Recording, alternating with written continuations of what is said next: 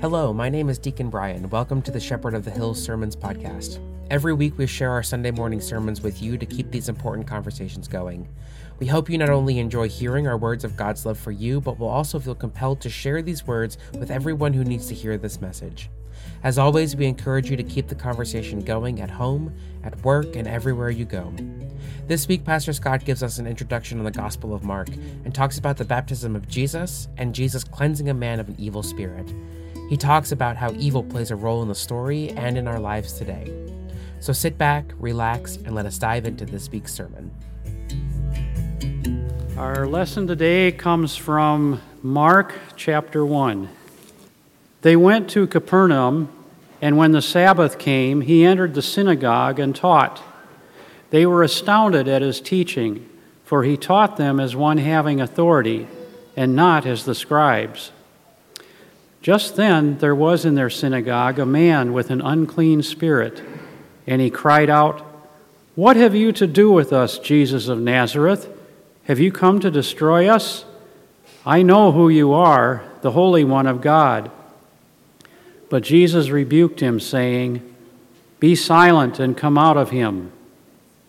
And the unclean spirit, throwing him into convulsions and crying out with a loud voice, came out of him.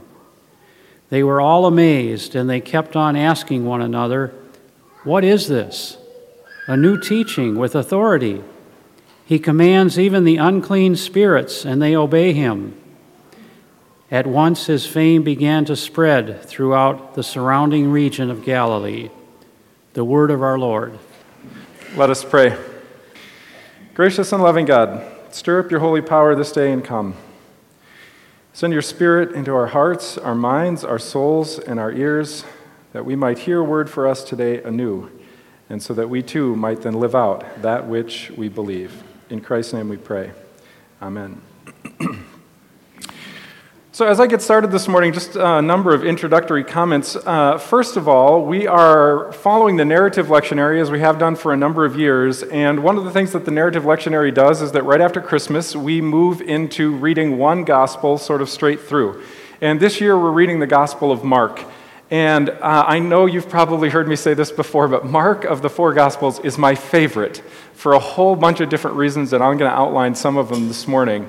But also one just little sort of anecdotal side note is that the prayer that I say at the beginning of all my sermons actually is a riff on a prayer that my favorite professor in seminary, Don Jewell, used to say every time before he would get up and lecture.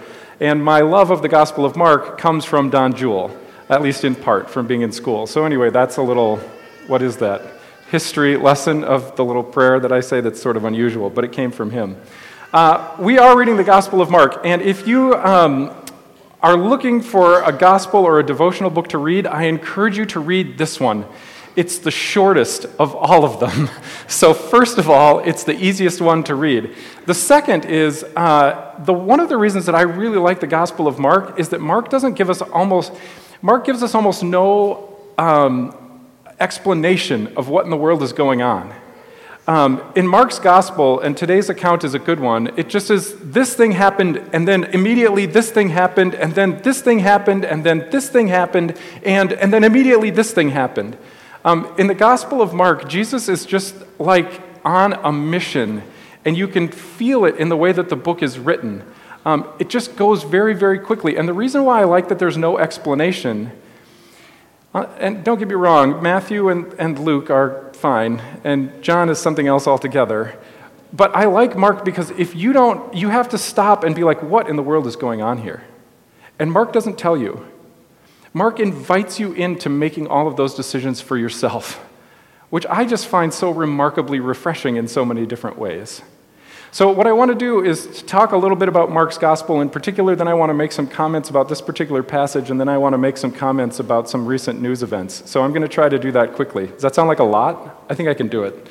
Somebody stop me in like 10 minutes. Okay, so I've already covered that Mark is my favorite. It's the shortest. It's also the earliest.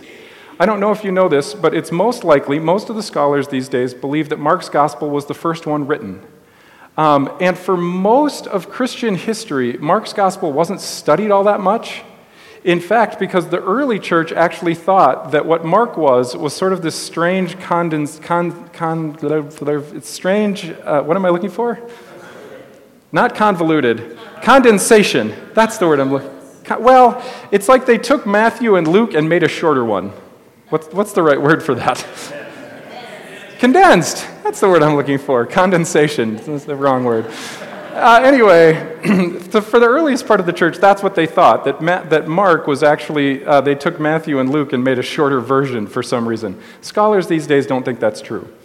In fact, most scholars think that Mark is the earliest gospel. One of the reasons that Mark's gospel got so panned in the early church is there was a bishop named Papias, I'm not exactly sure how you say his name. He was Greek, and he lived somewhere in the 60 to 100 CE, so in other words, after Jesus' death. And he had what has traditionally been described as some derogatory comments about Mark's gospel.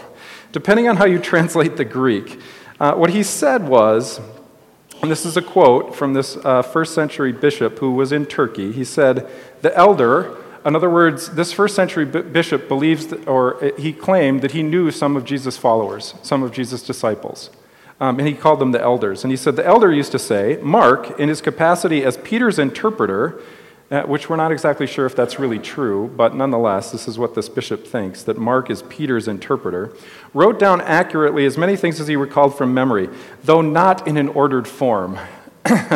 Now, depending on how you read that Greek, it could also be sort of a literary thing saying, Mark was not pretty too smart, as they say in Norwegian.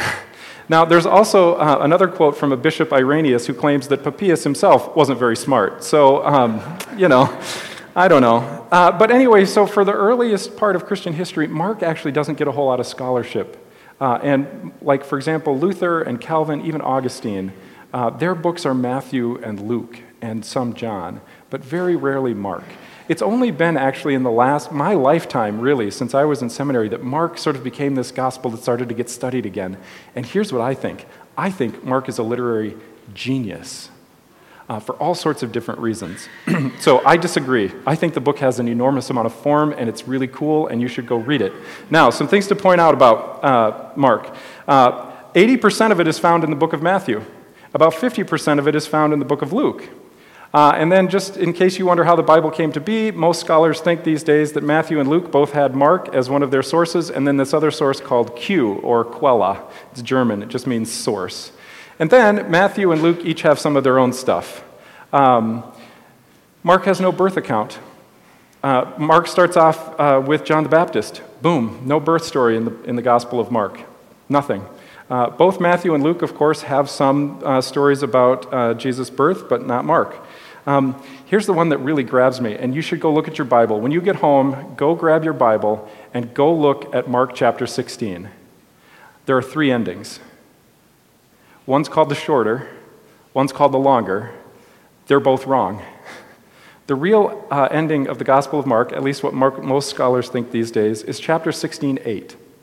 And it ends this way. The women fled the tomb, for terror and amazement had gripped them. And actually the last word in Greek is fear, phobeomai. So the Gospel ends with the word, they were afraid. Now, there's no resurrection story in the Gospel of Mark, but part of the reason why I think he's so genius is if a story like this ends with an empty tomb and women going, and the last word is they ran away because they were afraid, don't you have to stop and be like, wait, what? It also says at the end, they told no one. Well, wait a second, I just read the story. They must have told somebody sometime. Why did they tell them? And who did they tell? And what exactly did they tell? My sense is at the end of the story drives you to go back and read it again. It's kind of genius, actually. And it is enormously gripping. For someone who lives sort of in this day and age where we don't believe in an enchanted world anymore, there aren't spirits and demons wandering around. At least we don't conceptually think that, although I might argue that we do think that at some level. Having no resurrection appearance is tantalizing, because I can imagine if somebody walked out of a grave and it was empty and you saw it, what would you be? Afraid. Makes a lot of sense to me, actually. And the end of the story then also implies that somebody told somebody something, and what did they tell them and why? It just has this energy and sparkle to it, to me anyway, that the other two Gospels don't, or the other two, meaning Matthew and Luke, which follow Mark's order. John is its own thing altogether. Okay? We don't really know anything about the author. There's claims throughout history that Mark was one of Peter's companions, and we get this out of the book of Acts. Whether or not that's true, we just don't know. It's also not the oldest book in the Bible, or the oldest book in the New Testament, I should say. Most scholars believe these days that Paul's writings actually precede Mark by at least 5 to 10 years. And so if you're looking for a time frame for Mark's gospel, it's probably in the 55 to 60 category. And the reason scholars think that is that the temple gets destroyed in 70, and Mark doesn't seem to know that, whereas Matthew and Luke do. Okay, is that enough? You like? Okay, good, great. Enough? Good. All right, let's see. One of the things that Mark does that's really also unusual is that Mark is the genre of the story, so to speak, is unprecedented in history. The four Gospels are a unique genre in history, meaning that Mark's story looks a little bit like Hellenistic biographies of other famous heroes and things, but it really actually breaks the mold in that regard. And the way we get the word gospel is from the beginning of the book of Mark, the good news, the beginning of the good news of Jesus Christ. Euangelia, good news, good announcing, good angels, right? All this. And it's so it doesn't fit any mold. Okay, that's the other reason why I think Mark's a genius. Okay, maybe he wasn't, but that's what I think. What are some of the things that happen in the gospel, other things that happen in the Gospel of Mark that I just find fascinating, just to start with? There's this enormous sense of urgency. You really should go home and read it. I think you'll find it actually quite gripping. One of my favorite parts at the beginning, I don't know, Brian, did we talk about the baptism last weekend? One of the things that happens in the Gospel of Mark is that everything is very dramatic and just sort of electric. When Jesus is baptized, just a few verses ahead of this, it's not that the heavens just sort of opened and the Spirit descends on him like a dove. The word is actually schizo, which it's the same root as schizophrenic. It means rending, torn, ripped, violently opened. The implication is that somehow the very fabric between us and God is sort of being torn apart, and God is coming at you and coming into the world. It has this sort of driving force that God is coming, and you will not escape God's coming. I find that to be just amazing storytelling, that God is somehow after us, after the world, out to get it. And one of the ways that we might look at this is in this very story that we start with here this morning. If just pull up just grab your bulletin and look at this story. So this is actually Jesus' very first encounter. And what's interesting about it is it's very confrontational, right out of the chute. You can picture it being in a synagogue or a church just like this. And what happens is in that holy place, something that is unholy walks in and starts yelling at Jesus. Can you imagine the disruption? This is not like some quiet thing where we're all just sitting here sort of nicely, and then somebody starts screaming, and these demons start screaming at Jesus. What do they scream at him? We know who you are. That's weird. Why is it that the evil character in the story knows who Jesus is, who's the good guy in the story? It's interesting to me that it won't be until the very end of the gospel that any human being will actually recognize who Jesus is, and it'll come at his trial, and it'll be a very ironic and cutting statement. It's the evil, it's those who are possessed who recognize who Jesus is in the whole story. Now, at first glance, that might seem sort of weird, right? And I think it is kind of weird. In the Gospel of Mark, this is the other reason I like the Gospel of Mark, the disciples don't get it. They just don't get it. Even the women at the end, who in the other story may have some more positive sort of look, in the Gospel of Mark, nobody gets it. Nobody gets it. I don't know about you, but that's very comforting. If those who were hanging around Jesus didn't get it until after he was dead and resurrected, well, yeah. Like, I've read this story a million times, and I'm still not sure that I get it. But maybe the better way of looking at it is whether or not the story got you. which actually is, again, what I might argue is why Jesus is coming to get us. It might be less about us getting it and more about Jesus getting us. But nonetheless, the interesting thing, the demons are the ones who recognize him. I know who you are. Now, the interesting part about that is as readers, we know who they are. We're watching. We're like outside of this thing watching. But I went to Star Wars the other day. Did anybody see any of the Star Wars movies? Who hasn't seen any of the Star Wars movies? What is wrong with you people? Jeez Louise. Have you ever noticed that in Star Wars it's the bad guys who know who the good guys are? Why is that? I don't know the answer. It's Darth Vader who has to tell Luke who he is. It's the same way in the last one. I just noticed it. I went and saw it the second time, and it just dawned on me that it's the bad guy who tells the good guy who they really are. What is that? Maybe you have an answer. I don't have an answer other than to tell you that one of the things that I've noticed in the world is that in order to see all of the goodness, sometimes it takes the ugliness to see what it really is. One of the things that we might argue is to see the beauty of God's creation is to only see the ugliness of humanity in the act of the cross. I don't know why that is, and I don't know why this happens, but sometimes it is that the most horrible experiences of our entire life often become the thing that not only define us, but we define ourselves against what they are. Sometimes that can be cancer, sometimes that can be somebody's death, sometimes that can be something that happens to us. I don't know why that is, but the juxtaposition of the beauty of life versus the ugliness of life oftentimes reveals where we're looking and who we are. I don't know why that is, but I seem to think that's happened. Now, maybe you have a better explanation for why it is that the demons are the ones who see who Jesus is, but nonetheless, he does. They do. The other thing that I think that it's helpful to pause and think about, because we are not demon-haunted people, as a general rule, we are science people. And so lots of times people read these stories and they think, oh, this person had mental illness or whatever, and Jesus sort of comes to town and kicks out that mental illness. I don't have an explanation for how this works.